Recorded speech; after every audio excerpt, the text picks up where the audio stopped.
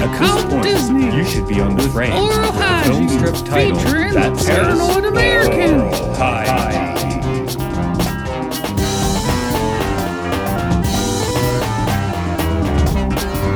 This week, Pinocchio.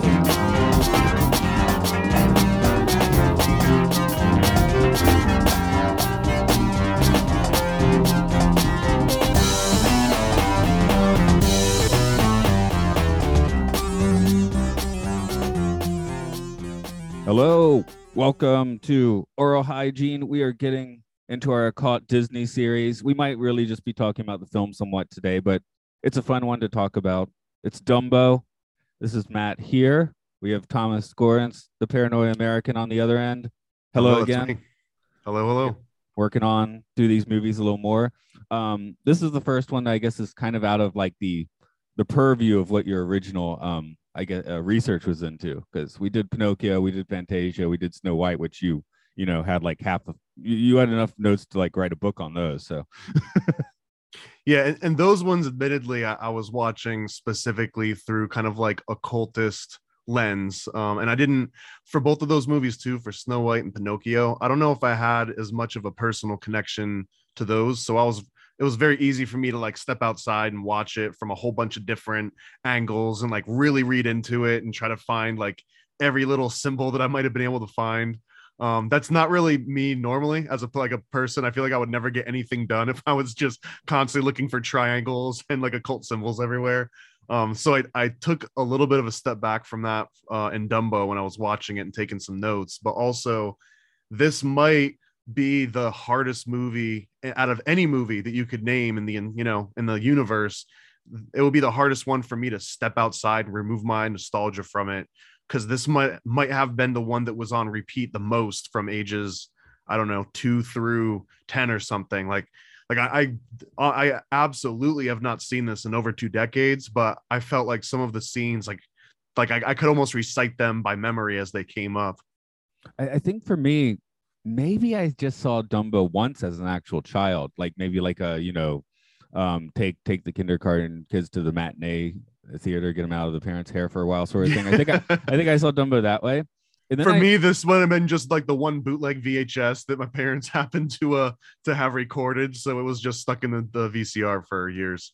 Right. So cue up, 25, 30 years later, where I have a daughter, and it's right at the time Disney's putting out all their classic films on Blu-ray. So I got Dumbo, and partly she wanted to watch it, and partly I was like, oh, I'm gonna put on Dumbo again, because as a 30-something-year-old dude, I was like into Dumbo. So I teach a lot of kids. I want to point out though, as a 30-plus-year-old guy, I think out of all the Disney movies that you might have on repeat, Dumbo might be the least creepy of anything that you could pick. Okay, that's good. It was that in the somewhat recent Winnie the Pooh movie that tended to be on the highest rotation for Disney. Oh, and those crappy straight-to-video Tinkerbells, because there was a toddler in the room. But no, I quite enjoyed watching it. Then, of course, the Pink Elephants. I've already like made like albums of psychedelic rock by this point. So watching the Pink Elephants, you're like, what? That's great. But yeah, my recent views probably, it's been a few years since I had seen it, so it's kind of fun to revisit. I teach, and I don't have kids, so I rarely have a reason to rewatch like old Disney classics unless I'm just specifically in some kind of weird nostalgic mood. Yeah, recently I have not been doing that so much, of course, but no. And kids I'm curious, ask me, like, what's your favorite Disney movie? What's your favorite character? It depends on the day, but it's either going to be Dumbo in the movie Dumbo or Stitch. Awesome. And Lilo and Stitch. With the rider, I love to add to the kids, it's because they don't talk. Oh wow, I actually didn't even make that mental note that Dumbo never actually says anything throughout this movie. Right. As much as I love Pinocchio, he does have that voice that is a little bit grating. Sorry, you had your point to make. No, I was basically just chiming on to exactly what you were saying. Okay. Just in case someone's just kind of stumbling into this without having recently done it, I could you give us that TV guide ramble just on what happens here? You mean for the entire movie? Yeah, in a TV guide sort of way. Yes. Yeah. So it's essentially about a elephant that has huge ears, which originally is sort of like an embarrassing thing that the elephant hides and becomes this funny thing that he stumbles over and is, like a blocker for advancing through life and just causes nothing but problems. And then towards the end, learns that the ears allow the elephant to fly. So it kind of like reveals. I kept going with like a reindeer or like a Rudolph analogy of like, haha, Rudolph's red nose, and it's like this big way to like outcast the one person that stands out, and then they come through and save the day. Very much an analogy here to Dumbo, I think. Yeah. So I mean, like you said, maybe this one has less like overt like let's dig into the magical symbolism, but that kind of is an encapsulation of like what not practitioners of magic would be doing, right? Turning the profane into something rarefied, which is kind of what this movie does. I mean, and you could also, from a more generalist standpoint, it's sort of like the quintessential hero's journey of being born with this burden, and then going through this, self realization followed by transformation followed by atonement. It's almost like step for step Joseph Campbell, but 1940s cartoon. Yeah. And I think you could said you had read the Wild Minds book about animation. If not, it sounds like you have. But I had always had the impression that this was like what Disney's B team was up to while the A team was doing something else, which is, and I think I said that on a previous podcast, which I will need to correct myself, with Dumbo apparently being the result of the animation strikes of the early 40s, where the Fleischer Studios was basically like castrated and then like taken over by Paramount around this time due to union stuff. And no small part to Disney as well for siphoning away a lot of Fleischer's talents. Exactly. So they had already been bleeding out for years and lost a huge. I mean, when Disney released their first two movies, and Fleischer's biggest thing to the market was like a 10-minute animation that would have been like a preview to a motion picture. They were sort of on the way down, and then Paramount was just like a way to like kick them while they were down and absorb them. They did have the late resurgence with the very cool Superman cartoon, of course, but yeah. But Disney was also like hurt. I mean, maybe it seemed like he didn't understand what workers' rights were, more or less. What's his quote? Like, I started off as a Democrat and eventually became a Republican, but yes, I mean, so I've read a very controversial book.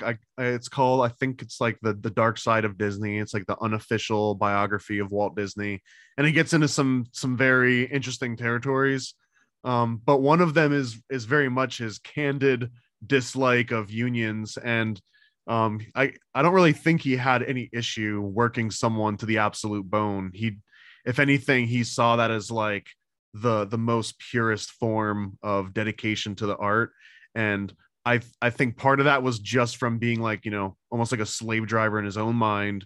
But I think he had extremely high standards for himself, despite not maybe not putting in the same like work sitting down at a desk with a pencil day and night. But I feel like he was also a person that probably rarely slept or rarely spent a moment that wasn't developing or mechanizing something. Yeah, Dumbo came out in November of 1941, and I think it was February of 1941. Like Fantasia come out, like not a complete, financially not a complete disaster, but didn't set fire like the past few movies had. So, and with the union stuff, he gives a speech to the company apparently, which he's like, okay, I'm gonna give myself a 75% pay cut, and all of you are gonna get pay cuts too.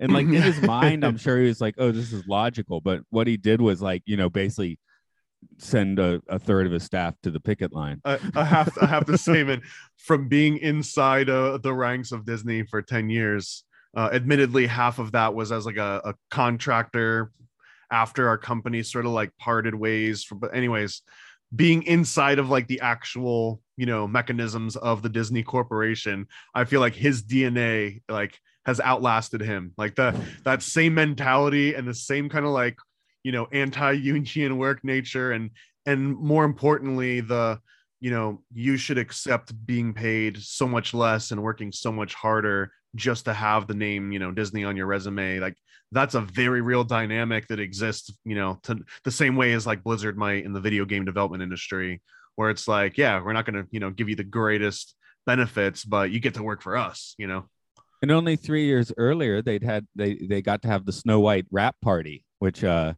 guess this maybe matches your Pinocchio release story, where where they, once Snow White was quite profitable, Disney gave folks a big bonus. He gave the bonuses a whim, apparently, so there weren't like a nice concrete rubric. So when he was feeling generous, you'd get some money, but otherwise you would not. But he took the whole staff to somewhere up in the mountains, in California, to have a party, where the animators and the ink and paint girls very quickly got very drunk and started sneaking off into the bushes and making loud noises. Disney left the party early, and the word on the street, or at least in the animation studios, was if you want to keep your job, never mention the party to him again.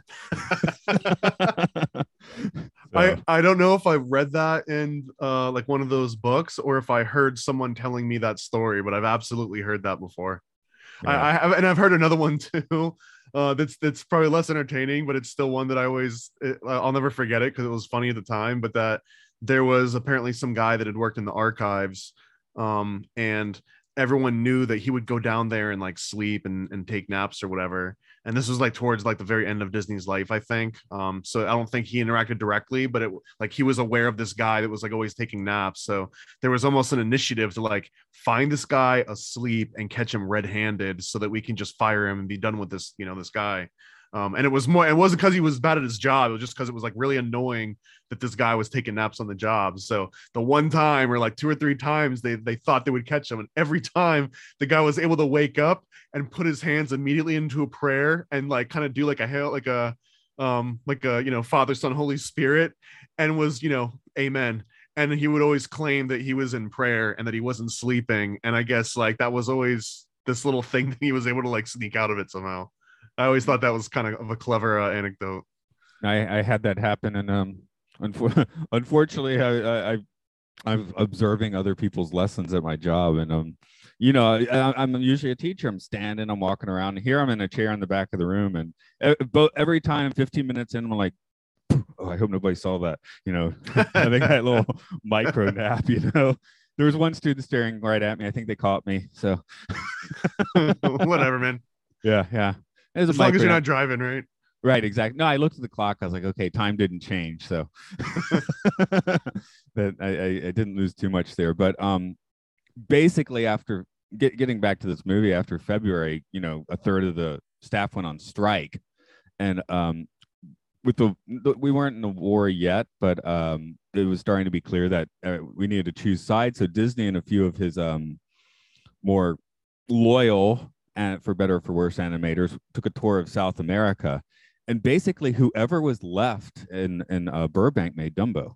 I mean, obviously Disney. That's interesting. I didn't know that. I didn't know any of that. I mean, obviously he was calling in, sending telegrams, all of that, but they basically this is how the mice played when the cat was away. That's supposed to rhyme when you say it correctly, but oh well. The mice will play when the cat's away. There we go. Got it. Okay. So this is literally the mice playing. If you can take Timothy Mouse as a literal representation of that, or not, if you want. Well, and I really do have to say that the animation, whether it was the A team, the B team, or the F team, this is some of my favorite animation. Like I don't care how it was critiqued or rated at the time, or even if it was done in a rush. Some of the scenes here are still the one in particular, which we'll get to later on as we go through kind of like scene by scene. But the scene right before the pink elephants pop up, but after he gets drunk and Dumbo starts blowing the bubbles, and he blows like a stair-shaped case bubble, and then his sidekick tells him, blow a square-shaped bubble, and his trunk turns into like a geometric square, and it pumps out like a squared bubble itself. And then it's like that whole sequence that then leads into the psychedelic elephants. To me, it's cooler than anything that happens in Snow White. By a large margin. I'll go with that. I mean, like Snow White looks very storybook, very pristine. You know, it looks painted, right? This one looks like a storybook, more like, you know, Richard Scarry or the Berenstain Bears or something like that. You know, kind Oh of boy. the hey, I've seen enough now that it seems almost right, but not quite. But yeah, it's more of a, I guess, cheaper storybook animation, but it works. Like I at the beginning, I was like, okay, they throw the credits are on this like circus poster motif, so they've already got us like set for this kind of animation, which is actually mostly cost saving, right? They just couldn't take the steps they've done with Pinocchio, Fantasia, and Snow White on this one. You know, the war had started. America wasn't in it yet, but it was definitely like time to. Yeah, belts were tightening, and gold was being taken back. And the military was already kind of asking for favors. That again, that was part of the South American trip. Apparently, the American government did tell him to, you know, keep your eye open and be a bit of an informant while you're down there, because there was a lot of Germans hanging around right. and trying to cozy up to the locals, which you know, maybe Argentina's where that worked out best. I don't know, but and this forks a little bit into something. I don't know if I brought this up in our first call, but it was in that the Dark Side of Disney book. I think that's the name of it. But they mentioned that he was sort of what they would call a special agent in charge for the FBI, appointed by Hoover himself. And this was because of some, long story short, daddy issues that Disney had with his dad. But they essentially said, like, hey, you're in Hollywood, and we're concerned with, you know, communism and fascists and just anyone that's being un-American within Hollywood. So, you know, let us know. Let us know if you go to some Hollywood party and you hear someone talking about, oh, I want to subvert the U.S. and you know, help secede the nation. You come back and let the FBI know. And in exchange, they kind of gave him some promises that they'd help him find his real dad. And I can only assume, this is 100% assumption, no backup, but I assume if they were leading him with that carrot of like, hey, we found your actual dad, which was probably a lie, they might have also been giving him actual kickbacks in the form of like, hey, we'll, you know, fund this this movie that you can make for the department, or hey, let me connect you with these guys that we've got from Project you know, Operation Paperclip, and maybe they can do something with you. But we can leave that for after Dumbo comes out. Yeah, that's kind of I feel like that's mostly 50s TV Disney. Von Braun and Disney slapping each other in the back. Yeah, 100%. Again, amazing films, but yeah, you can paperclip that all you want. I did read that whole book. What do you know? It's the Area 51 that I didn't read from Annie Jacobson. Okay. Oh, and I wanted to mention too, because getting right into the movie, but I noticed a couple of things about the title screen that struck me immediately. One is a more of a personal observation, but it's just that the clowns, as soon as the clowns started coming up, I must have seen that intro graphic hundreds of times. And for whatever reason, I loved clowns as a kid. I know a lot of kids are like afraid of clowns. I loved them. And I think this probably had a big part to play with that. But in retrospect, watching it now, without even like looking into like making the clowns creepy, they're really, really creepy. Like almost every single clown in this movie has like a very high creep factor to them. And I almost feel like it was intent. Like they give them like these expressionless faces that lack, you know, like muscle movements. And you can see when they go back into the tents, all of the humans like take their masks off and stuff. But for most of the people in here, especially the clowns and the railroad workers, which we'll get into, they don't really actually have any faces that you ever see. I thought that was kind of interesting. And then go ahead. I would say it's almost like you're leading me into this, that the clowns were modeled after the animators that were on strike. Is this true? Yeah, this is true. They had no idea.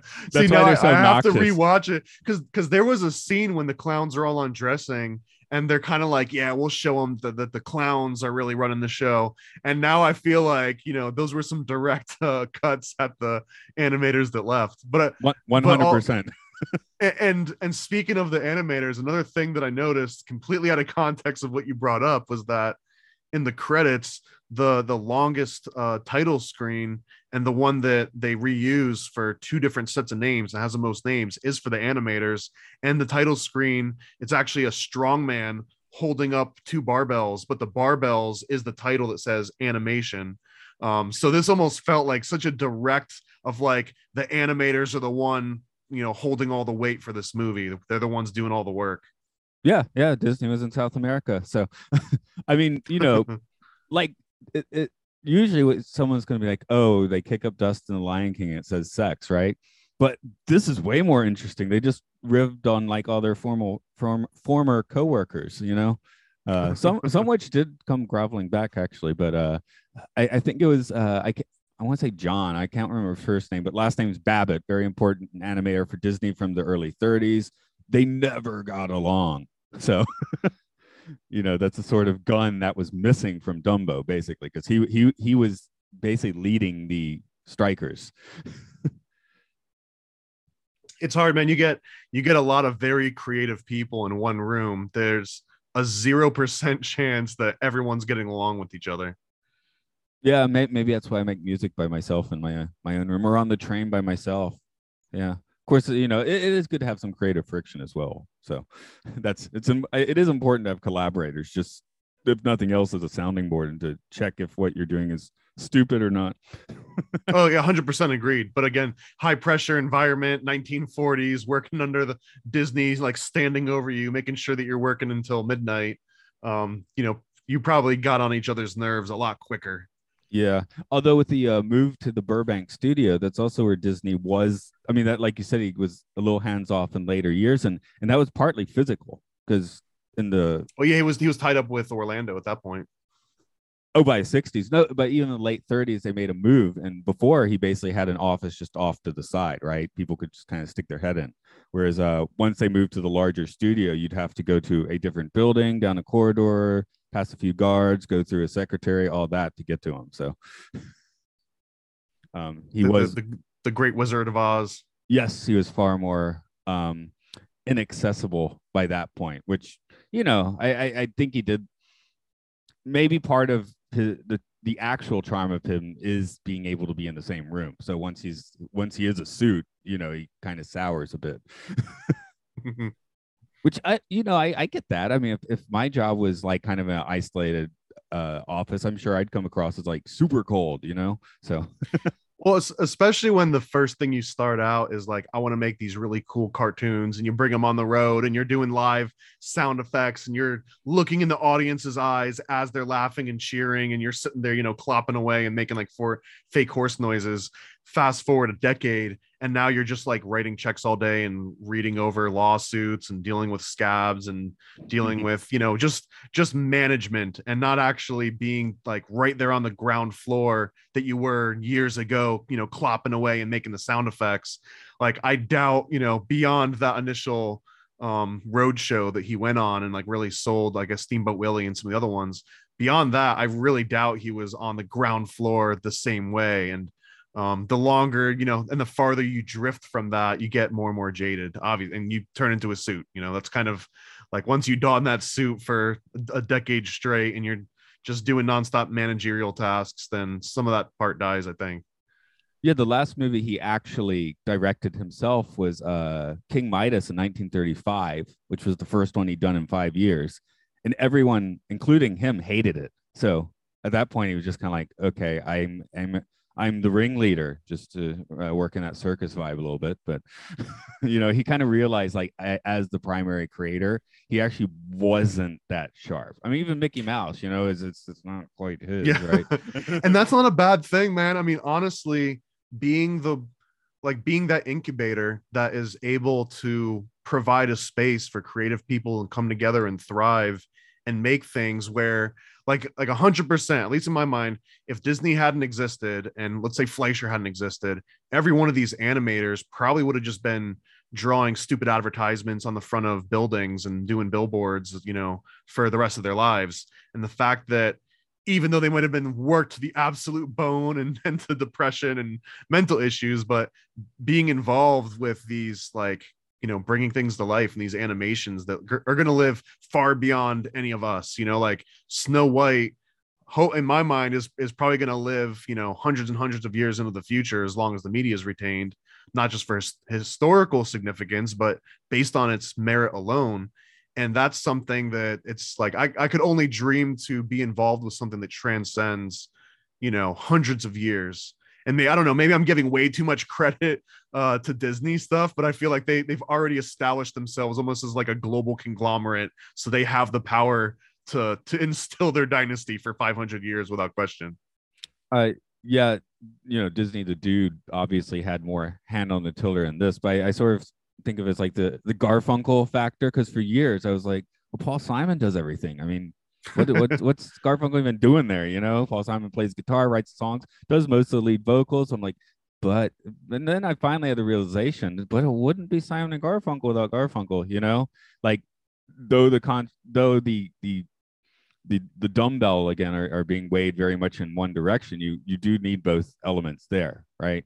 Music producer is a real thing, and producers aren't just guys that put up the money and like everyone just like runs and does it. Like there's very much a like, scouting the right talent and knowing like what people to work with together and seeing if someone has a weakness, either helping them overcome it and seeing a strength and having someone lean into it more than they would if you wouldn't push them to do it. And I've kind of, it's such a hard thing to describe until you've seen the dynamic. But one of my cheesy analogies that I always bring up when I'm talking to like a new artist or a writer that I'm about to work with, and I always, and this might be a really, really bad one, please tell me if it's like overly cheesy, but I kind of see like a really good producer is like, you've hired a private chef to cater some huge event at your house, and you've got all your friends and family over and everything. And you're just like dropping this private chef off in your kitchen, but it was your job to stock the pantry. And it was your job to make sure that the oven was clean and big enough, and that you didn't invite too many people, and that you've got enough silverware. Like it's your job to make sure the environment is the most conducive environment you could possibly, create for this chef, so that they have nothing but, success set up for them. And if anything hinders them at any point, like the ovens, one of the burners wasn't working, or like, oh, you ran out of salt, or I couldn't find the this or the that, like that's your fault as the homeowner that hired that chef to come in. And this analogy being like the producer, whether you're producing animation or you're producing a music album, like the producer on a music album, like if we go to like Brian Wilson or something, is like a really obvious example. He's the guy that's like, no, you go stand in that corner, and we're going to put a mic over here, and then you guys go stand in that corner, and I want to separate, the drums from the left and the right, and I want to move things around a little bit and get some more like stereophonic, sound going. Like that's the producer doing that. That's not the musicians coming up with a strum. That's someone like standing outside the process and thinking at like a much higher meta level. Like, how do these pieces fit together? How can I make sure that these pieces combine in a way that the sum is so much greater than, or that the whole is so much greater than the sum of its parts? The metaphor stands. I'll just pick on the one thing just for fun, and because I'm a music dork. Okay. Brian Wilson never would have made anything stereophonic. Sorry, that might have been a little bit lambastic, but yeah, sorry. No, he also got swindled out of all of his money and credit. So yeah, and McCartney as well, right? Yeah, but, very true. But the other one I was thinking of was Andy Warhol producing the Velvet Underground and Nico, in which his method was just, I'm in the room. Yeah, okay. Fair point. It's a very fair point. But I think there might even been like some Salvador Dali projects like that too, where he was like, I'm in the room and you're doing creative things, therefore like osmosis, right? Creative osmosis almost. I mean, I'm not giving the guy credit. He did set up the entire scene that allowed the Velvet Underground to be in that moment anyway, so we'll give him some credit. But he was there. He was just like, okay, I think the best thing I could do is just like sit on the couch and let these guys do what they're going to do. And honestly, maybe that, like, sometimes in work and life, like sometimes a good manager is the one that's like, my team knows how to run itself. I'll just step back and help out if someone runs into a problem, as opposed to micromanaging. Right, because people are like, oh, micromanaging so annoying, but for the manager, that's super stressful doing that. It's not just the employees having to deal with it. And that's again where Dumbo works so well. This really is the one where they were just kind of left to do their thing, and it came out quite well. Excuse me. one thing, I guess we should get into a little Yeah, bit. let's just start going through chronologically. There's so many tangents. We got storks. I don't know. I feel like that's finally kind of fallen out of the lexicon. I mean, you and I see it, we still think of it, but I think kids know where babies come from for the most part. I made that exact same note. I literally wrote, babies come from storks. Wait, is this still a common thing today?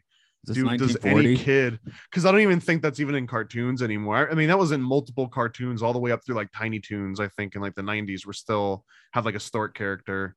And even like the Vlastic pickle guy, I'm pretty sure delivered babies at some point, unless that's a Mandela effect of some kind. There actually was a CGI animated storks movie about 5 years ago, come to think of it. So maybe that did they deliver babies? Theory. Yeah. Okay. but by that it was it's kind of meta. Of course, it had like like hip voice actors or whatever. So it might have been like taking a piss at the fact that nobody really buys the concept. No one actually cares anymore. Yeah, everyone just Googles it and they're like, oh wow, that's how babies are made. Okay. With the opening scenes, I definitely noticed with the WDP Circus that Walt Disney Productions. Yeah. I think I crossed a lot of wires with this and the actual little engine that could storybook. So I feel like the book was actually predated this by a few years. So I was kind of wondering, was that like a direct riff here? Casey I Jr. think I the can. train. Yeah, because Casey Jr.'s got that like tracheotomy voice. So, So I had a couple notes in this whole intro segment too. The biggest one that caught me by surprise is that I never realized until today that this essentially starts in Florida. It's somewhere a little bit west of Miami, but it's essentially at like the southern central Florida, and that's where they drop Dumbo and all these other animals off. And that, I don't know, that blew my mind. I had no idea that Dumbo started in Florida. And then another thing, sorry, go ahead. No, they got that big map, and it's like, oh, it looks like at least Big Thunder Mountain's already there, although it was green. So that's not at one point they show them going directly through Orlando. I don't think that was foreshadowing, but it was a cool coincidence. Yeah, if you're gonna have people going through Florida, going up through the middle, kind of makes sense. Yeah, I guess so. But one thing that I don't know if you caught this, and this one I felt was kind of interesting, and it made me feel like maybe I was looking for like occult vibes, but the storks, they're singing this song, and the movie starts out almost with like a magic incantation, although that's the beginning is almost where like the occult feeling ended for me. But when they're talking about the storks, and I'm not going to repeat it verbatim because I didn't like write down the actual lyrics, but it's something along the lines of like the storks are coming for you, whether you're a millionaire, whether you're a butcher, you can't hide from us. Like, we're going to find you regardless. And visually they were talking about like, we're bringing you life. We're bringing you these new babies that maybe you're not even expecting. And like, hey, now you got a baby and deal with it. But the things that they were saying, like if you weren't watching the video and if you were just looked away and were listening to them, it sounds like they're like the harbingers of death. Like they're coming for you, whether you're a millionaire or whether you're a butcher. Like, you can't hide from us. We're going to get you. And just the fact that like them bringing new life feels like what's the difference between delivering new life and delivering death, when you've abstracted it to the point of like a bird flies out of the sky and does something. So I don't know. And they kept singing it, and they kept like emphasizing more and more about how you can't hide from them, and that they'll find everybody eventually, whether you're a millionaire or a butcher. And that specific line, whether you're a millionaire or a butcher, has much deeper connotations that I won't bring us on a wild tangent, but it very explicitly to me means death, not birth. That kind of contrasts with the Mr. Idiot stork who delivers Dumbo. I don't think he had an actual name, because he that's when I actually thought he was giving an incantation, because for whatever reason the other storks just get to like dive bomb the young, right, and leave. Where they just drop them from way up Idiot high. stork, he needs to land and like do a whole like he's got like a special delivery telegram. Yeah, he's got to do that whole like he's the one that I felt was doing an incantation, right? Because he does that poem, but his poem does work when you're looking away from the screen. It's clear what he's talking about, because he's like a baby to bring you joy. So and he says it two different ways. So he clearly either cared about it or he was like, told, hey, say these two different ways. But he calls that the service, right? Which I guess the other storks don't do service. And I do. This is a tangent again, but service in Japan is when you go out to eat and they give you a little bit extra, which is why I've eaten both locust and whale sperm, not sperm whale, whale sperm. So I'm curious. Is this like through a straw? Do you slurp it? Is it cooked so you can like eat it with a fork and knife? In the fork and knife, it was fried whale sperm. Okay. And and then one of our coworkers was like, "How do they jerk off the whale?" We're like, "Oh, Maddie, they kill the whale." Maddie not being me, by the way. That seems inefficient because then you can't produce any more sperm. We don't really know that. It was just If honestly, you keep it alive, it's like an endless supply, is it not? Yeah. Well, you have to find them in the ocean, right? So I wonder if they have like really fancy restaurants, like where some you can go and pick out the lobster that you want. If like you could walk in and you got a selection of whales and you're like, I want that one's sperm. Yeah, that would be an interesting restaurant. Maybe they can put that at the Living Seas and Epcot Center. I'll have a little extra Brian the whale, please. What was it? Hitchhikers or Restaurant at the End of the Universe, where the cow comes and tries to sell you parts of its own body. My rump is very tender. Why don't you eat that? That won't be along for too much longer. Yeah. So I was like thinking Dumbo would tick the Immaculate Conception box, but I guess all the animals in this world are made that way. Yeah, and what's funny is like aside from the sexual confusion that this might present a kid for 10 years into the future thinking that children just appear out of nowhere, but there's also a point when the stork is bringing Dumbo into the elephants, and when he like tries to give it to this lady of like gossiper elephants, one of them is like offended, like how dare you, like I would even have sex, but there is no sex because they just appear out of the sky. And then when they actually deliver Dumbo to his mom, and by the way, I've completely forgot that his name is actually Jumbo Jr., not Dumbo. Dumbo is like a nasty name that one of the ladies called him and he just adopted. But anyways, when Jumbo Jr., aka Dumbo, is delivered to his mom, the mom is like bashful. She's like blushing and like covers up her face with her ears, like, oh, who me? No, I wouldn't have had intercourse with anybody. Where did this baby come from? But watching that as a kid, I didn't have any idea that there was like these reactions and like being embarrassed or being offended that you would have had a kid. But watching it now, it was like, oh, that's kind of an interesting dynamic that they're like shaming another elephant for just having a kid, period.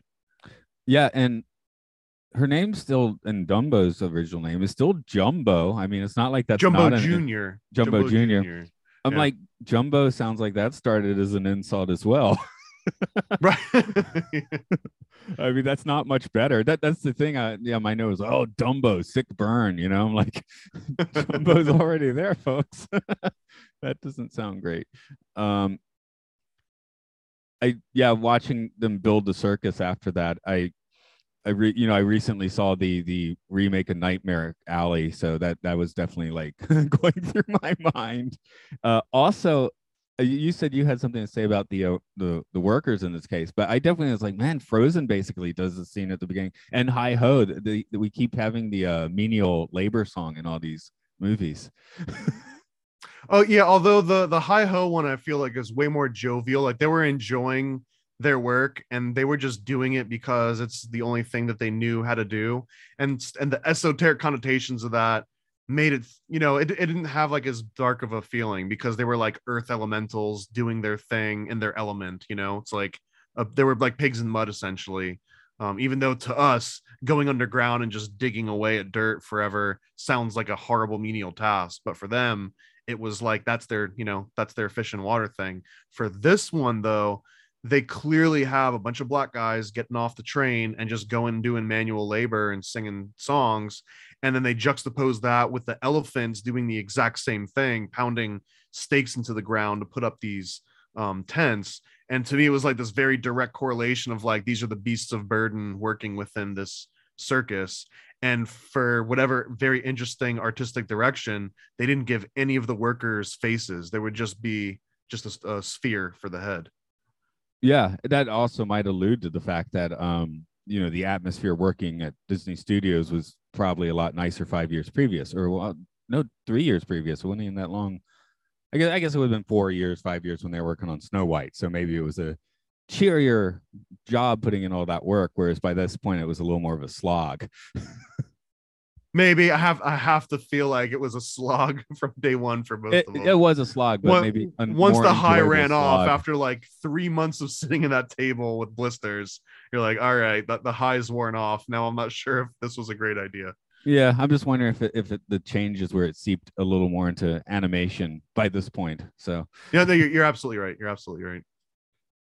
Okay, where do we go?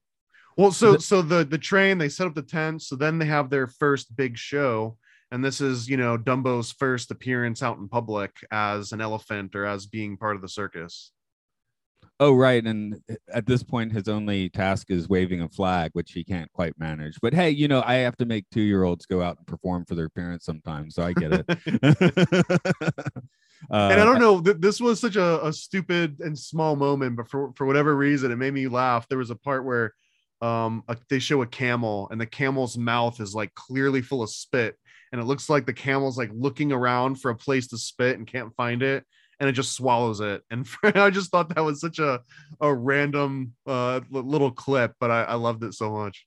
I do need to share one of the more fun little kid presentations I've had recently, where we were filming a video for the moms for Christmas time, and everyone's just supposed to kind of wave and smile and say Merry Christmas. And I got the one kid who's he's a little troublesome in class. He's not that bad, but he's screaming Merry Christmas with a BS smile on his face, like double barreling like middle fingers. So it's like I don't think the Japanese staff knows. So I'm just gonna let that happen. That's great.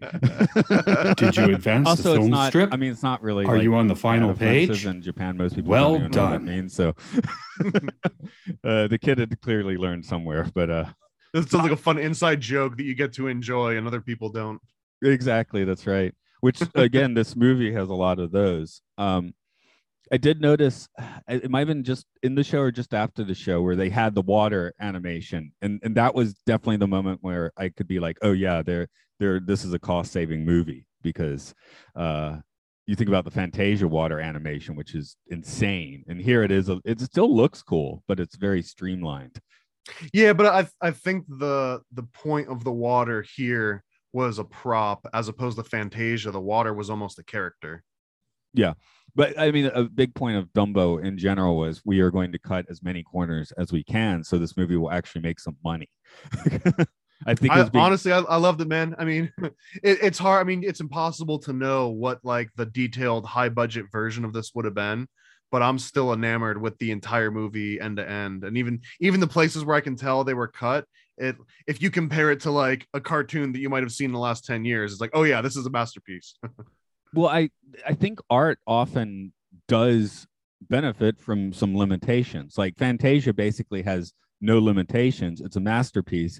It's not nearly as fun to sit down and just watch as Dumbo is, So and also I was quite happy to see that Dumbo was like almost an even 60 minutes, and it's over real quick. I mean, like by the time I even was wondering like, hey, how far long is this movie? It was like over half over.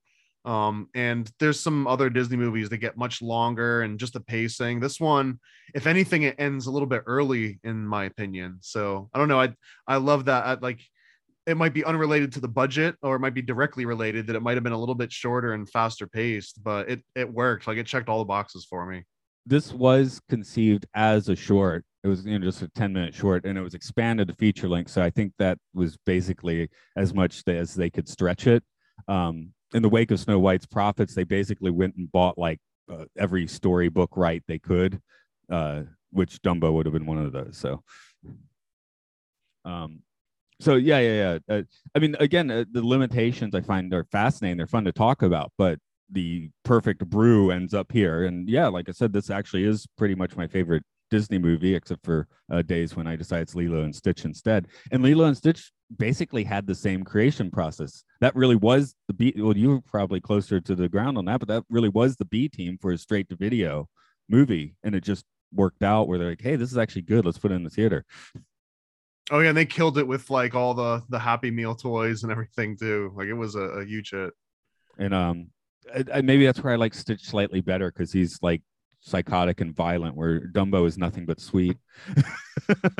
and speaking of that, man, like I actually had to start keeping what I called a feels meter as I was watching this every time. And again, I don't know if it was probably more of nostalgia of just like, being a little kid that didn't have to worry about anything. Because I was literally ages 3 to 10, or probably less than that, 3 to like 6, when I saw this the most number of times. But so like the first one was you mentioned the little train that could just hearing that just reminded me of like, man, this is probably when I discovered like maybe the first elements of like beatboxing and just like this kind of like onomatopoeia style, music creation, where you start with a noise and then the noise turns into a rhythm and then the rhythm turns into a melody. And that was this train exactly. So for whatever reason, like I didn't exactly like tear up, but I felt a feeling when I was like, man, that like there's some kind of DNA in this. And then the second big one was after this first show, Dumbo is like playing with his mom and they're just playing peekaboo. But like you said, it's like the most genuine, wholesome game of peekaboo you could ever imagine. And then that hit my feels meter. That was my feel number 2. I was trying to figure out who the redheaded kid that makes Jumbo go nuts. I know he was based on someone, which I haven't found, but I have found that actually Dumbo was made by the remaining B team, with the A team was on Bambi. Disney observed that Dumbo was an obvious straight cartoon and that the animators that were assigned on Bambi were not appropriate for a look of Dumbo. So that's kind of interesting. So both cases are true, it seems. But yeah, I feel like I've read before that redheaded kid is actually based on someone, but that's interesting. And after you mentioned the clowns, it wouldn't surprise me at all.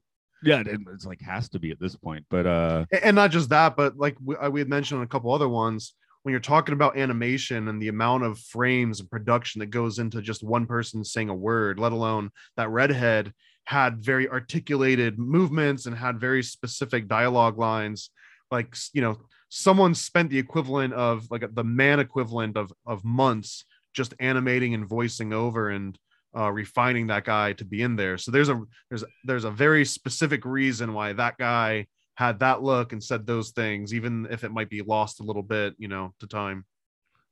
So I also do a Twilight Zone podcast, and there's some episodes where I'm like, I can't just do this episode with basically 2 middle-aged white guys talking about it. So I'm broaching a topic here where I would like to have a different voice, but we are here talking now. So let's bring it up. There's a Twilight Zone episode, The Big Tall Wish. It's as far as I can tell, the first time we had an African-American lead on TV. And he alludes to the fact he's got a bunch of scars and, just talking about, the scars in our flesh being like deep-seated things. And my guest on there was talking about how, a lot of Black men even today kind of feel like they can't protect their woman, that even with the whole Will Smith slap thing, that kind of came through there a little bit. Right. And you mentioned the whole, like the elephants and the workers being equated as beasts of burden. So we have Jumbo, basically her parental instinct, her motherly instinct, catching in, and there's nothing she could do about it, which is kind of like, I that's just coming to me now, but I'm like, I'm probably reading in too much maybe, but at the same time, it's like, yeah, the beast of burden trying to assert itself and being slapped down is kind of a major theme. And it's honestly the most heartbreaking scene of the entire movie by far. Yeah, well, I'm just trying to, again, I'm pretty sure the Disney Corporation 1940 was not like trying to put this particular message in, but I'm right. like, but I think it even if it's inadvertent, it kind of does come through that way. And I'm like, that's why once we get to our Baby Mind song, it makes it that much, more heartbreaking, right? Because it's like people want to feel like, especially, not to be like sexist, but a man wants to be able to like protect their family, right? So, and Jumbo is a single mom, so she's trying to protect her family. And I don't, unless I missed it, I don't think there's any male elephants in the movie at all aside from Dumbo. And I guess I'm assuming Dumbo's gender there, not that it has any role in the movie, but I don't think I even saw a male elephant, period. No, I got to the point where because I've always assumed Dumbo is male, and when I was watching it, I was like, Are we sure? Is Dumbo a daughter? I mean, it never really comes up. There's never a plot point where it's only resolved by the gender of Dumbo. So I guess it remains ambiguous. No.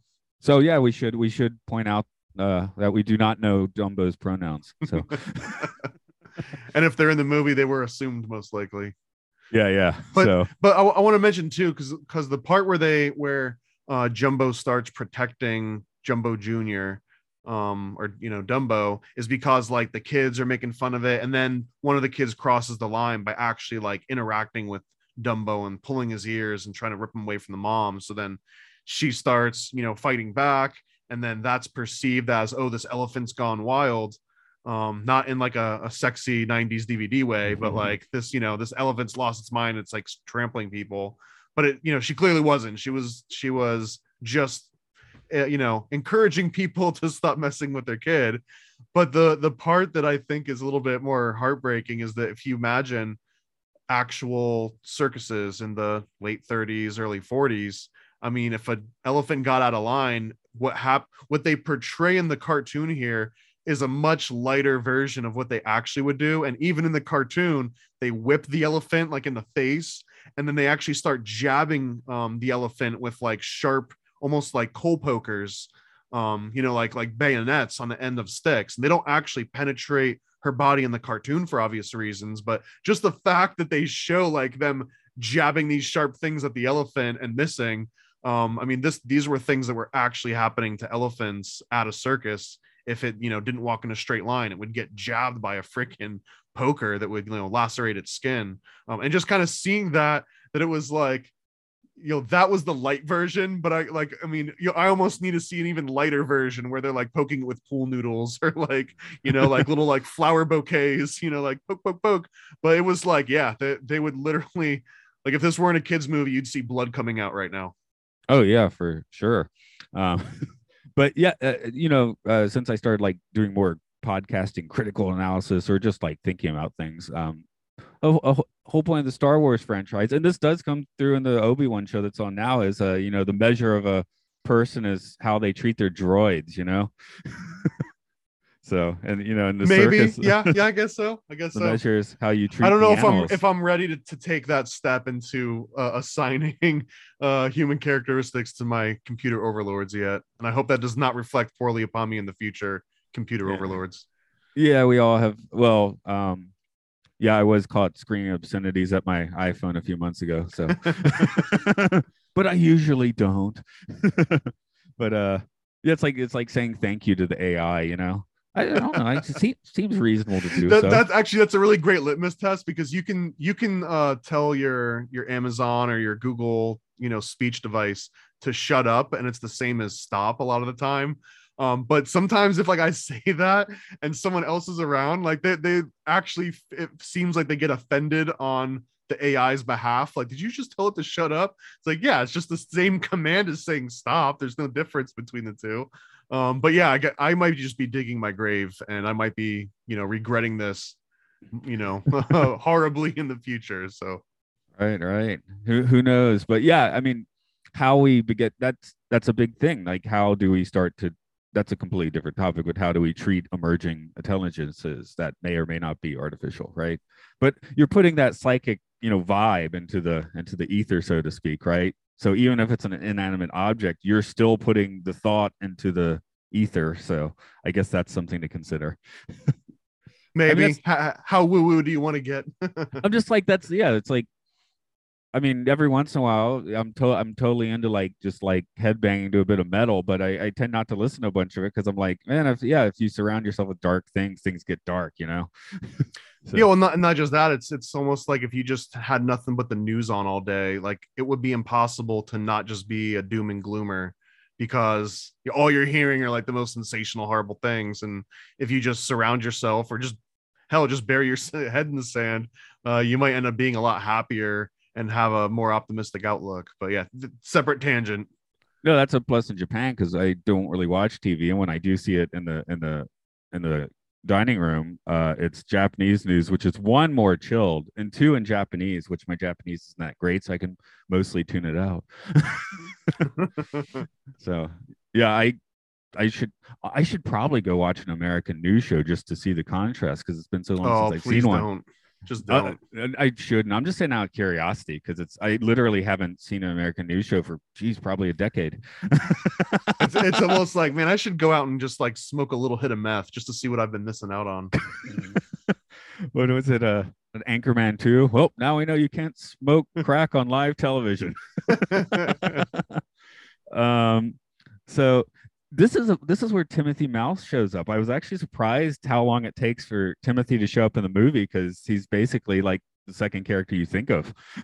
Well, and it's also interesting because like the stork almost seems like the stork could have been the side. It was a shoo-in to be the sidekick, but the stork just is irrelevant the second Dumbo is delivered, which felt a little bit like disjointed to me. Like I don't know, this might be too much of like a Chekhov's gun mentality. With like Chekhov's gun is like if you present a gun in Act 1, that it needs to go off by Act 3. It's like, you know, don't ever show a detail that doesn't play into the story, which doesn't always have to be true. It's almost like a trope. But you know, it's for me, like I always think that like, oh, this character in the beginning is going to have to play some kind of a role, and the stork's just like, nope, I'm here, I'm gone. And then you get Timothy the Mouse, which I love way more than the stork, just to be clear. and actually, and again, nostalgia may be talking, but I think this mouse sidekick might be my favorite Disney sidekick out of any of them, even beyond Jiminy Cricket, which I think was my previous favorite sidekick. I can go with that. I was noting when he shows up, he's kind of a Greek chorus of one. I guess because Dumbo doesn't talk and can't express his own feelings. When Timothy shows up, he shows there to basically do that before even introducing himself. He kind of describes like, oh, look, the elephant's sad, or oh, look, now we're happy. Like he kind of is describing the things that Dumbo can't say for him or herself. Oh, this is just an absurdist statement, but hey, sometimes those are the ones that take traction. I just wrote, I bet Timothy Mouse is just the demiurge getting bored and interacting. But in the case of this movie, or almost, it's because we have a mouse. It's the studio a mouse built, different mouse, but yeah. Okay, I can go with that. Again, I know I'm reading in too much, but sometimes the subconscious thoughts tend to take on a life of its own. Well, to me, this would actually hit me in a strange way, but Timothy Mouse came across as an absolute racist in this movie to me. And it had nothing at all to do with the crows, in case that's where you thought it was going. Nothing to do with the crows. But there's a few statements that Timothy Mouse makes, and the dialect is very blatantly like a New York cab driver. Like even like the dialect and like the slang that he uses. I think I took a couple of notes down of he says, we need to get your mudder out of the clink. Like he says it this way that couldn't be anything other than like a Chicago or New York, you know, Italian mafioso. And then he's trying to make Dumbo feel better about their ears. And he says, it ain't nobody's fault you got them big ears, kid. And it's just like, I love that sort of like talk. Maybe it was because at this time I also was growing up in New York, and I think a lot of family members were like Italian and had, you know, they might lean into that just to like be funny and play with the voice.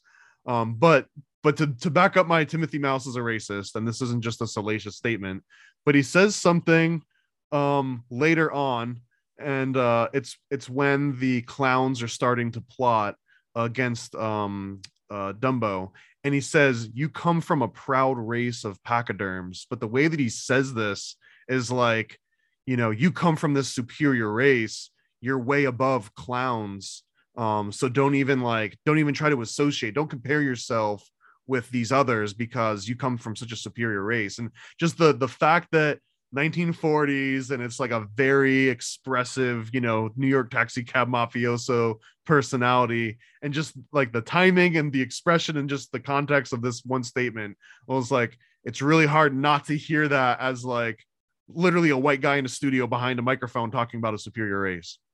Yeah. I was also thinking of Tim Mouse. I guess I got tired of writing Timothy. Does his name actually come up? Did they actually say Timothy Mouse? I'm not sure in the movie, because I don't remember. I think I would have written his name down if it had come up in the movie itself. Yeah, that might be a got it from somewhere else sort of thing. Again, I just read the book, so they were writing Timothy Mouse in there. But One thing, just to get into weird conspiracy theories, as one is wont to do, is he's basically like psychic driving the circus master. So this one I just kept writing amazing over this note, because again, I haven't seen this since I was a child, and seeing this, not just the concept of, and just to describe the scene, the ringleader is going into his tent, and we can kind of eavesdrop on him, and he's trying to think of like some great big climax that'll impress all the people that go to his show, but he can't think of it, and he says quite specifically, he's like, maybe it'll come to me in a dream, and he lays down. And just that alone, I was like, oh, that's kind of cool, that, you know, like this concept of sort of like astral projection, or like, you know, hearkening into your REM subconscious or whatever, and driving, you know, pulling creative ideas out of that. But then, and it surprised me, like after he goes to sleep, so Timothy Mouse walks up, waits for the guy to go to sleep, he hits a freaking pocket watch, which is like a known, you know, hypnotist sort of accessory. He hits it, and that kind of like puts the guy into like a deeper trance essentially. And then the specific commands that Timothy Mouse even says are almost, you know, word for word Miltonian hypnotism, which is, you know, he starts with a command, and he says, now concentrate. And just the way that he says it started with now, which is like a very direct, like it puts you in the moment. And then how he commands concentrate, that way of like injecting someone by taking them out of their frame of reference by saying now, and then immediately shouting a command is absolute legitimate hypnotist sort of techniques, and it's like an NLP technique. And if you ever see any of the guys that do like the stage performance magic, the ones that like immediately put someone to sleep, or even the televangelists that like tap someone's head and they immediately fall down, it's the exact same technique. It starts with like a soft, like, you know, now Jesus, and they hit you as they scream it, and that surprises your senses, like the kinetic feel of something hitting you unexpectedly, but also just like hearing this thing, and it's like the climax of this anticipation and nervous energy, and it's like bam, and it's like you're giving the person an excuse to kind of like fall into this deeper state and start receiving commands. And then after he says that, he just specifically tells them, you know, you are now getting to the climax of the show, Dumbo, Dumbo, Dumbo, and he walks away.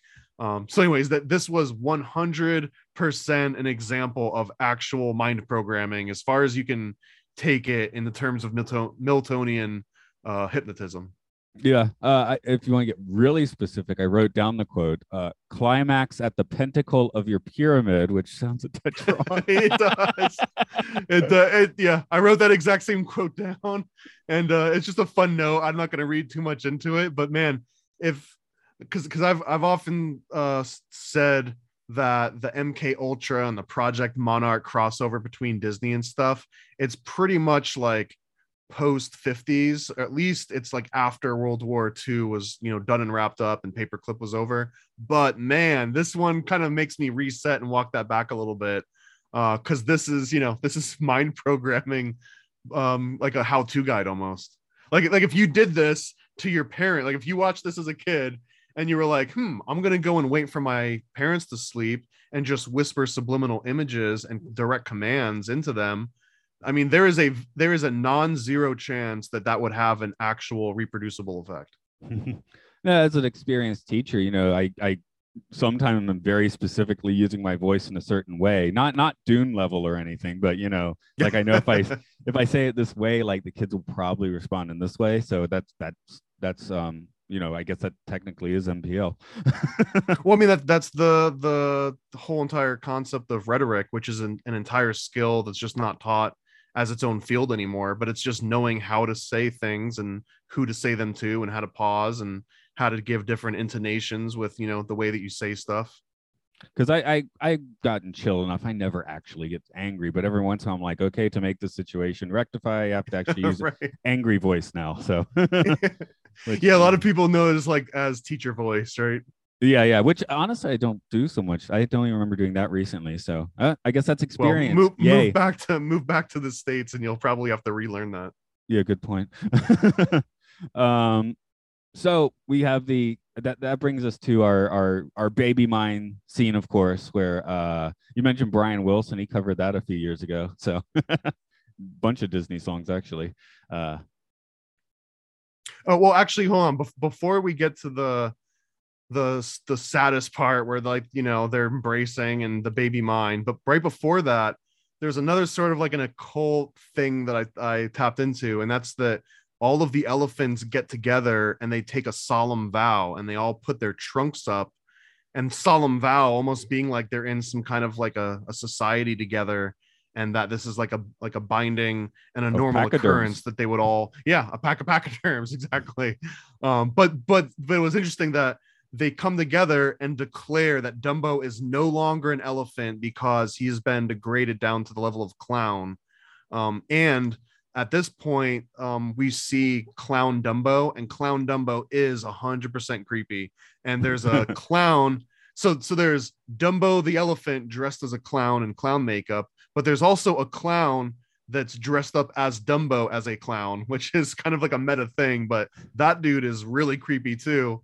And then there's also this collection of like 10 or 15 like little firemen guys with little axes and stuff, and they also giving me like super creep vibes like that. I might actually legitimately have nightmares about these faceless clowns with axes running around and letting people burn to death. Well, they were given Disney nightmares if they were the striking animators. That's true. That it might have been just like an illustrated sort of nightmare. And then the final note about this one is that after he finishes the performance, despite everyone loving it, he just kind of like hates being this clown, and he's crying and he's feeling bad for himself. And his freaking sidekick is taking his tears and rubbing it on soap and then using the soap to bathe him in his own tears, which has all kinds of cool occult connotations, but also outside of occult, just like what a cool, symbolic scene there that you might just be watching it and just like, oh, he's getting a bath now, but to step back and be like, he's being bathed in his own tears and like washing off this shame and this clown makeup, which sort of removed him from his identity of being part of this, pack of pachyderms. But like the fact that it's his tears that are bathing him from this experience has such a much deeper symbolic meaning. I feel it was, it was almost like genius level kind of approach to it, even though it's such a small, tiny little detail. I just loved it. Well, yeah, I guess a transformative thing, right? Which is where this movie, basically, this is where the transformations begin for the next 15 minutes of the movie. Is that I guess it's just weird. Like I said, Timothy Mouse didn't show up till halfway in. Right. Dumbo's real journey doesn't start till we're like 75% into the movie. So, because this is basically where we're like I guess the plot's been going, but this is kind of where things really start happening. It's mostly been a downer. I guess that's where the storybook animation's so nice, because everything looks nice, even though everything feels horrible. Says, yeah, you said to me that Tim was a bit racist, or the elephants, as you mentioned, and well, I guess so was most of 1941. Oh yeah, very much. But I also think that the mouse was racist in such a casual way that he wasn't written to be that. It was just like an inherent part of just a normal, average Joe that they kind of based him on, which in itself is like even more racist than if they had intentionally included it. Well, that's why so many from multiple studios stick disclaimers on their old animations these days. Yeah, right. You're 100% right. Yeah, and actually, this Dumbo being one of them, although I think it's because of the crows, more so. And I think these are the same crows that come up in Song of the South, just modified slightly. Yeah. So are we with Mom again? So we're with Mom. So this is the hardest scene to watch. I legitimately had to stop it a few times and like take my mind off of being like so engrossed in the movie, and like went and did something technical, and then like, okay, yeah, it's just an animation, and then like the feels would come back and I'd have to take another break. But man, it's just like, so she's locked up for going mad, and she's chained with all four of her feet, and she can't see out the window, and Dumbo is too small to see in the window, so neither of them can make eye contact, but they can make physical contact with just like the very ends of their two trunks. So they have this like interaction, they're like hugging and they're singing, and then the mom's trunk comes out through the window, and Dumbo basically it turns into like a little cradle for Dumbo to cry and fall asleep into. And like, holy shit, I feel like if they did have like a serial killer or psychopath test, like you could just make them watch this a few times, and if you don't detect any sort of emotions, you're like, okay, we're just going to put you in solitary confinement just to be safe. Sorry, I was asked to draw a psychopath son on the board yesterday. So that's who doesn't like. That's who doesn't. They're like crazy. One kid, I think psychopath is like Japanese English now. So, so I got a nice son up. That's the guy that doesn't like Dumbo's a baby mine scene though, for sure. It's a litmus test, and I'd stand by it. Of course, the only way to get past that's to drink it off, which is exactly what they do by accident. And we never find out what that was, do we? Oh no, we just don't. Because Dumbo drinks it, but the premise, it seems that both of them think it's water, and that Dumbo has the hiccups just from getting normal hiccups, and Timothy Mouse has like a trick to get rid of the hiccups really quick, and it's to take a big gulp of water and hold your breath and then gulp it down really quick. But as soon as Dumbo does that, he gets instantly drunk. And then Timothy Mouse looks at it and he says something like, what kind of water is this anyway? And then he falls in and he comes out drunk, but it's like green and soapy and like, what the hell was it? Like Jägermeister. So there's just a big bucket of alcohol sitting outside of a tent. I don't know. That's how clowns party. I guess so. It might just be like a jungle juice or something, right? Yeah. But because we get into our pink elephants. Now, of course, you mentioned the fantastic bubble animation, so I'll throw that again. But I do find the pink elephant sequence pretty much the gold standard for tripped out animation, which is interesting that it predates the invention of LSD by a couple of years. Well, allegedly. Okay, they had some peyote around probably.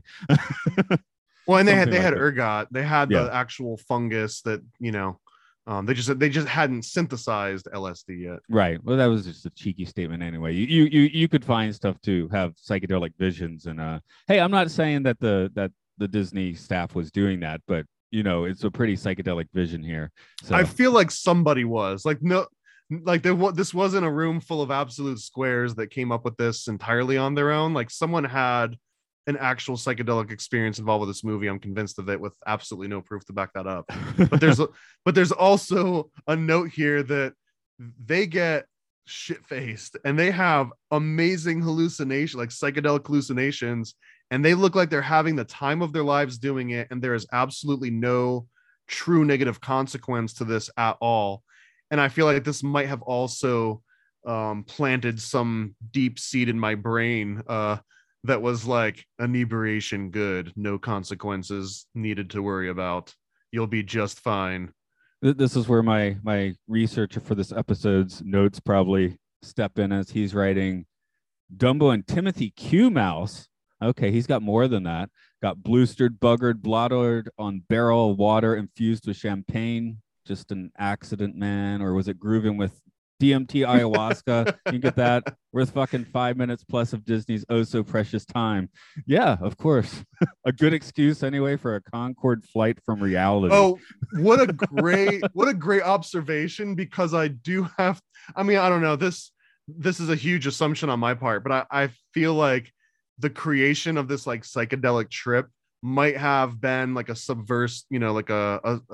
like a subverted attempt of like, hey, we put drugs in your movie, Disney, or something along those lines of like, hey, we got hippie beatnik shit in this movie now, deal with it. Well, Scott's notes here respond to you. An MK Ultra imbued 5-minute piece custom made to traumatize kids in their lives.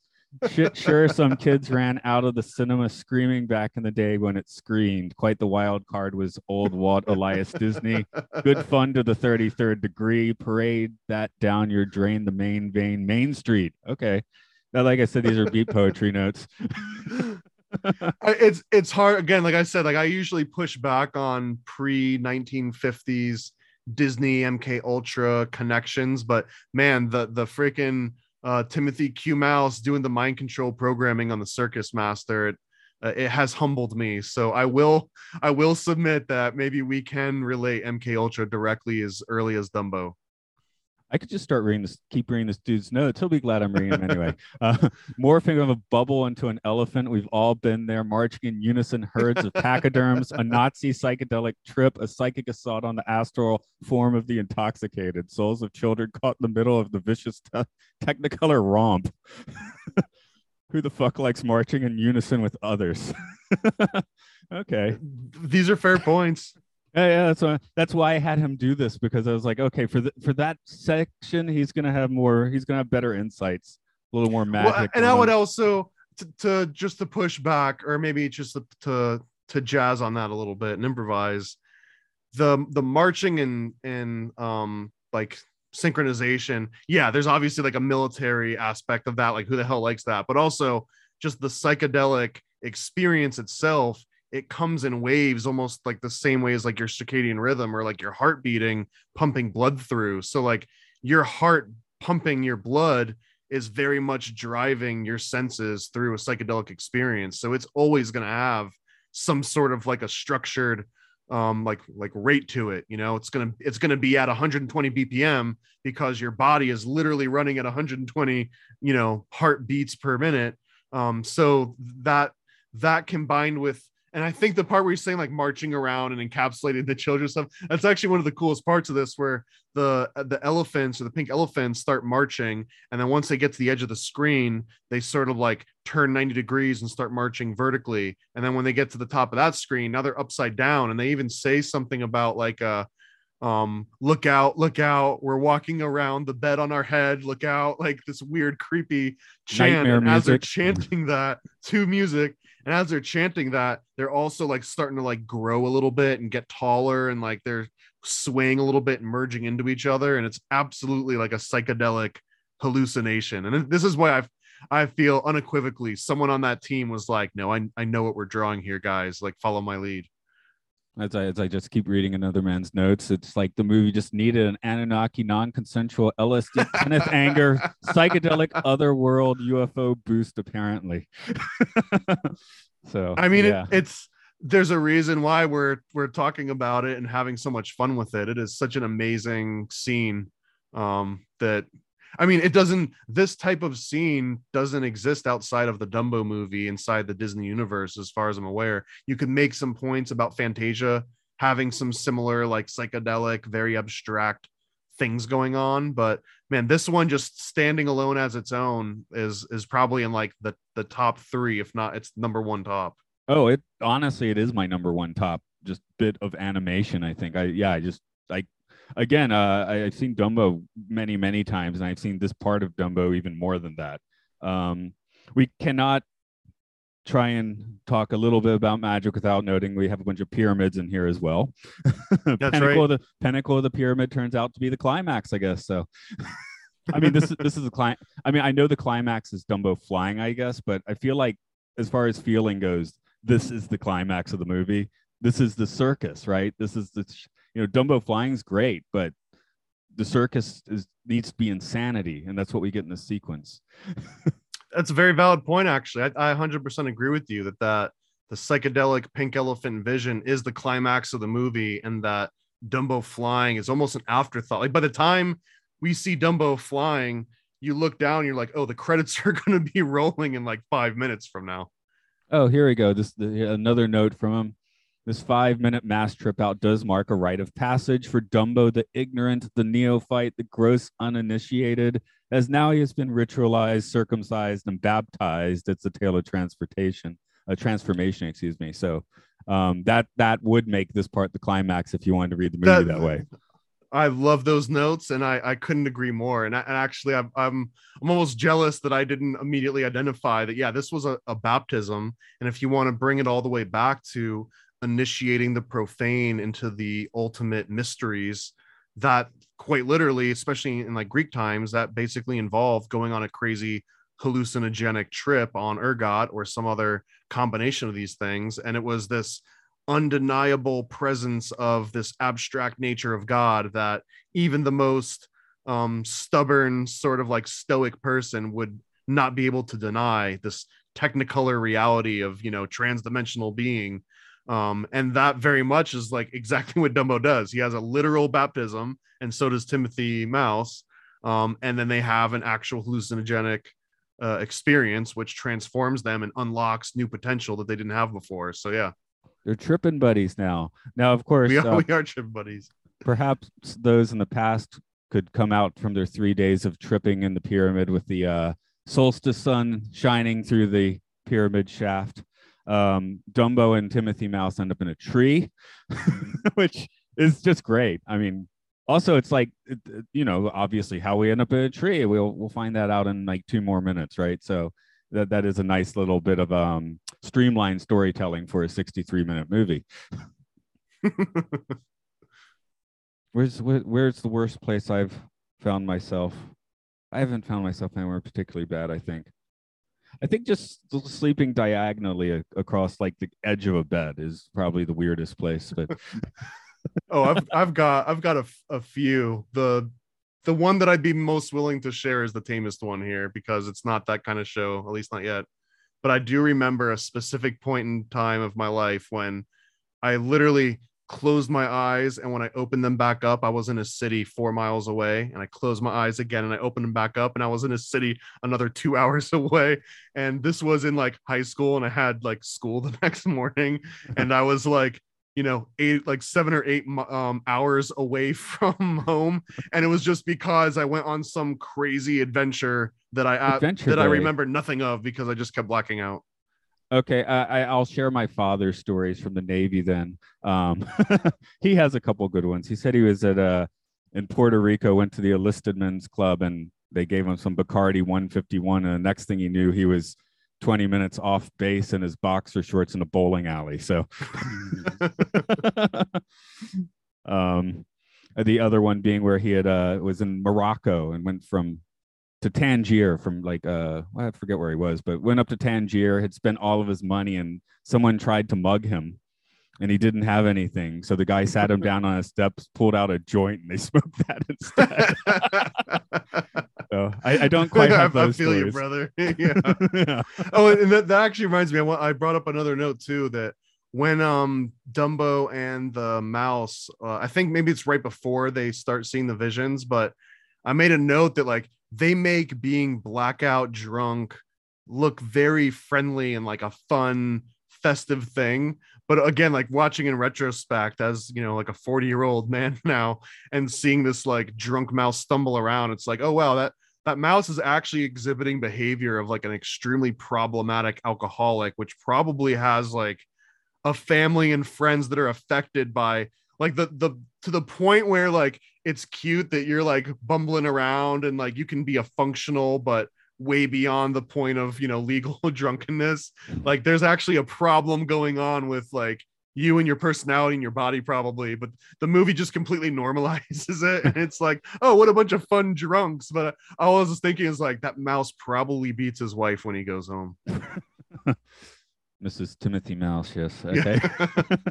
No, I'm 43. I at least know how to pace myself well these days. So it's easy to pace. I have a drink and a half and I fall asleep. So there we go. And I guess we'll just say we could just say the Crows and then just pass them by if you want. Yeah, well, honestly, I had a couple of notes about the Crows. I mean, I don't think they're, again, we're two white guys talking about this, but it didn't seem like they were as problematic as I was originally anticipating. Like, you know, I was kind of like, okay, let's brace yourself to hear something that's really gonna shock you in 2022's ears. But maybe that was more Song of the South, or it might just have been just their general depiction and not something specific that they do or say. But I felt like they were the only animals or people or anything that we even encounter in the entire movie that treat both Timothy and Dumbo as equals, and equals in that like they're gonna jibe them and sort of like, you know, work them up and like, you know, kid around with them the same as they do with each other. But the clowns the first thing they want to do is exploit Dumbo. Even Timothy, the first thing that Timothy wants to do is exploit Dumbo. He's like, I'm gonna work, me and you, we're gonna be stars, we're gonna be the top of the show. Like every single person that encounters Dumbo, the first inclination is, how can I exploit this animal for my own advancement, until we come to the crows, which are literally the first characters in the entire movie that don't say, how can we use this elephant to our advantage? They just kind of like, oh, haha, that's cool. How do you think you got up here? And they make fun of him for thinking that he flew.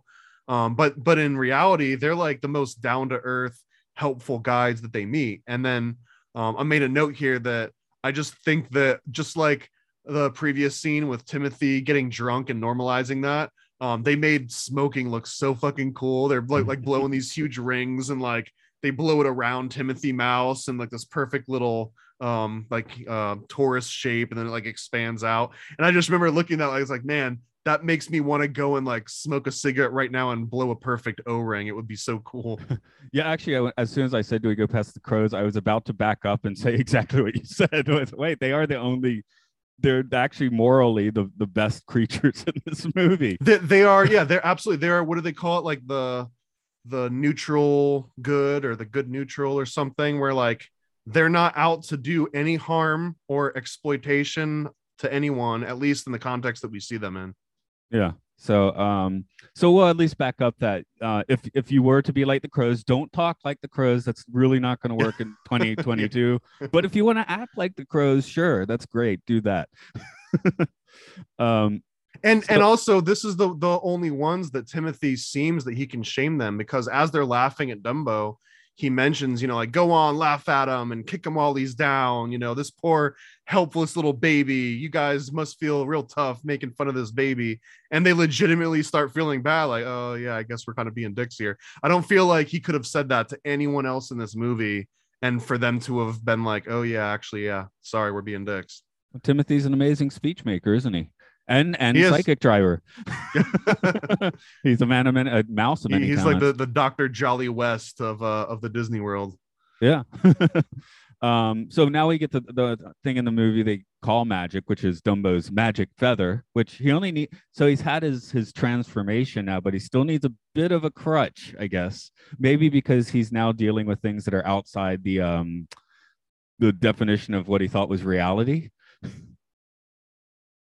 Yeah, well, honestly, every single animal in this movie, aside from talking, but they're just constantly breaking the laws of nature. Like when they do the initial pachyderm pyramid where they're all supposed to stand on each other and everything, like that alone seems just as fascinating as an elephant that can like fly using his big ears. The fact that these elephants can like support each other and stand up. So if anything, the like him flying with his ears, even though I realize that's his entire shtick and that's the whole, assumed climax of the movie if you ignore the psychedelic trip, but it feels very underwhelming compared to all of the huge feats that we've already seen leading up to that.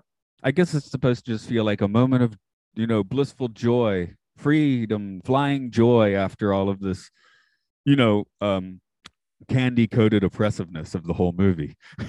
Yeah, and the like the lightness, the feeling of being weightless and being able to just fly through the air and carefree and everything. Also I want to mention, as he's carefree and flying and being wholesome, he also gets a mouthful of peanuts and shoots them down at his own people, the other elephants, like a machine gun, like dogfighter. And it's sort of like a morbid, but also like I liked seeing it because I was like, yeah, screw those guys. Like you were being mean to Dumbo earlier. But he's totally shooting them with machine guns. Yeah, they got thick skin anyway. Yeah. But I was thinking though, like, yeah, I guess there is a lot of unnatural and crazy stuff going on. But Dumbo is so young. It's like I have a lot of students. You ask them something simple, like, and they can do it. They can do it, but they're nerdy, which translates to like that's impossible. It's like such a strong statement, not like I don't want to do that or that'll be difficult. That's impossible, which I guess is how, because what Dumbo's still like 2 weeks old at this point, maybe. So I mean, maybe figure out how to form a word first before you decide to jump off a building and fly, but that's just me. Hey, I had a bus driving license 5 years before I learned to ride a bike. So okay, fair enough. sometimes you gotta fly before you can walk. And I wanted to mention at the very, very end of this movie, because essentially the second that he starts flying and shooting the peanuts and stuff, like the movie's basically over. And then at the very end, they have the same train that we saw at the beginning that brought them out of Florida. I don't know if they're going back to Florida, if they're just continuing their traveling circus thing. But I didn't remember that Dumbo actually gets reunited with his mom in like the last 5 seconds of the movie, which felt like a tacked on afterthought. Like that, it provided no resolution at all from the earlier scene of her being like jabbed and locked up, and the my baby cradle scene. I like it did not resolve any of that for me at all. And I also had an even stronger departing note as when they're flying away and the other elephants that were being mean at the beginning of the movie, they're singing about like, oh, fly elephant fly. And I just made a note of like, shut up. You don't deserve to sing and celebrate Dumbo now. Like, you guys were the ones that removed his elephant hood and cast him down into clownhood like forever with your secret pact. It was like, you're not allowed to celebrate him now. And it legitimately made me angry about that. He didn't care. He owns a train now. How many elephants own trains? A fantastic Art Deco train. We should. Yeah, was this like a Charlie and the Chocolate Factory outcome where like the kid proves himself and takes over the business? I guess pretty much. Well, again, if it's a movie as transformation, Dumbo has to become his what is So I wonder if Dumbo's running the circus and another elephant legitimately starts trampling people, does Dumbo command the circus workers to jab and poke the elephant and lock the elephant up? Or does Dumbo just let the elephant trample? Dumbo's the star of the circus. It's like on a movie set. It's the director that has to deal with that stuff. The star. Okay, yeah, fair point. He doesn't have to get his hands dirty or his ears dirty. Yeah, I don't think he's day to day in charge of the circus. Just okay, yeah, fair point. I guess you wouldn't be, would you? Do we want to throw out any final points of this movie? Anything you missed? We've got our ending credit. I just mentioned that I mentioned I had a feels meter. It got up to 4. And it ended after what's the name of the song? My Baby Mine. Baby Mine. Baby Mine. It ended after that scene, and there was no more feels after that. I feel like that was kind of the end of like the really sad parts of the movie. That's the initiation for the viewer, and then we get Dumbo's initiation. Yeah, I guess that's all right. So the trauma-based programming. Right. We'll emotionally devastate you and then have some wild psychedelic fun. Well, and honestly, this is such a core. This maybe you've got a better example, but this might be the beginning of that archetype of like that we don't see the mother killed, but we see the mother. Like if you said that the mom died after this scene, it wouldn't seem out of character. If anything, being reunited at the very end felt a little bit out of character, but this might be like that very seed of the like, you know what, I think we're just always going to kill the mom and then have the story revolve around this orphaned child trying to make it on their own in the wild.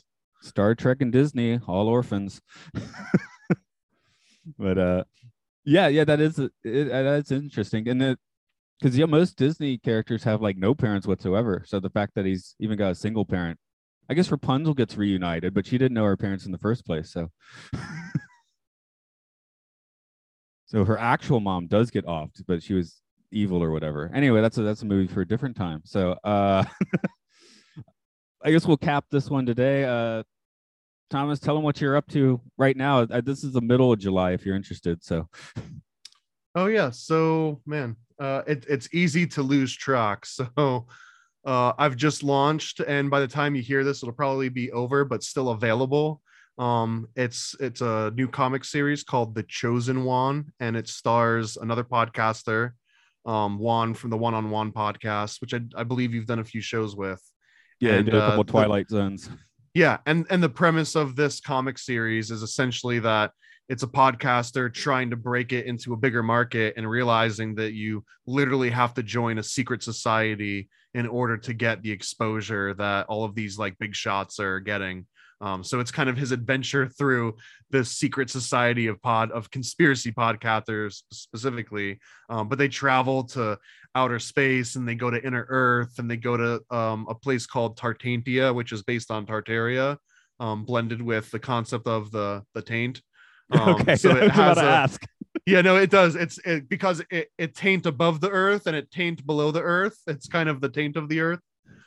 So there's definitely a slightly mature edge to it, but it's going to be hilarious. I mean, it's one of the funniest things that I've been able to work on in a very long time. So it's really, really cool. And then I guess I'll drop this here that I'm also been working on a series of visual novels, which are kind of like interactive games that give you some branching dialogue. It's a very natural progression from a static page looking through comic books to, oh, now I can actually make decisions, a little bit of a cross between choose your own adventure and, legitimate video game dialogue.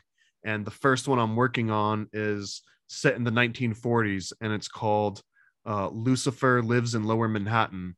And it's based on a true story about Aldous Huxley's assistant in the 1940s was writing a movie called The Seventh Victim, which I believe it starred an actress named Jean Brooks, and she was actually supposed to be like this Satanist lady. It doesn't come across like very specifically in the movie itself, but part of the research this guy did for this movie was he was invited to an apartment in Greenwich Village, New York City, 1940s, with a group of high society, quote unquote, devil worshippers. So I did a whole bunch of research and found some like really cool elements of this. And I was like, man, this is so much cooler and deeper than just like an 8 to 10 page or a 20-page comic. I want to make this some like a longer experience that people can explore more. So this will probably be my very first Paranoid American game, coming maybe in like a year, who knows? But that's the biggest thing that I've kind of got going on, along with like a list of 10 other comic projects and various stuff. All right. No, I was asking. I think before I started recording, I told you I had been making binaural beats. So when I send them to the guy, I just send them with titles to piss him off, which is one of them is What Is and What Tain't. A Manson Family Christmas is one, and the Two Things Texas is known for. Which, is it a Full Metal Jacket reference, I assume? Yes, it is. I didn't want to actually type that in, so I was like, okay, I'm trying to piss him off. Actually, though, if you do want to check those binaural beats out, he puts those on YouTube, I think under the name The Mindful Traveler, which maybe is a little too generic to search for, but you can also find, I put the beats themselves at my music site, which is rovingsagemedia.bandcamp.com, and that's the damaged tape hypnagogic passages. So play that. Right if you're walking down the street when you're listening to it, please tell me if you fall over. That's actually my goal for it. I just play with the inner ear balance. Yeah, I mean, you need to do it with headphones, but I actually did. I followed my own warning, or disavowed my own warning, and played it in the car for a few minutes. I was like, yeah, that was a bad idea. Just because I was in circles. Right. Well, my wife was curious. I was like, that's the place I usually play her music, right? And I'm driving for a few minutes. I'm like, yeah, I probably shouldn't be listening to this and driving. So, so yeah, don't drive and listen to it, but do tell me if you fall over. So, okay, it's off to the train with the pink elephants for me then. So, I will catch you in the future.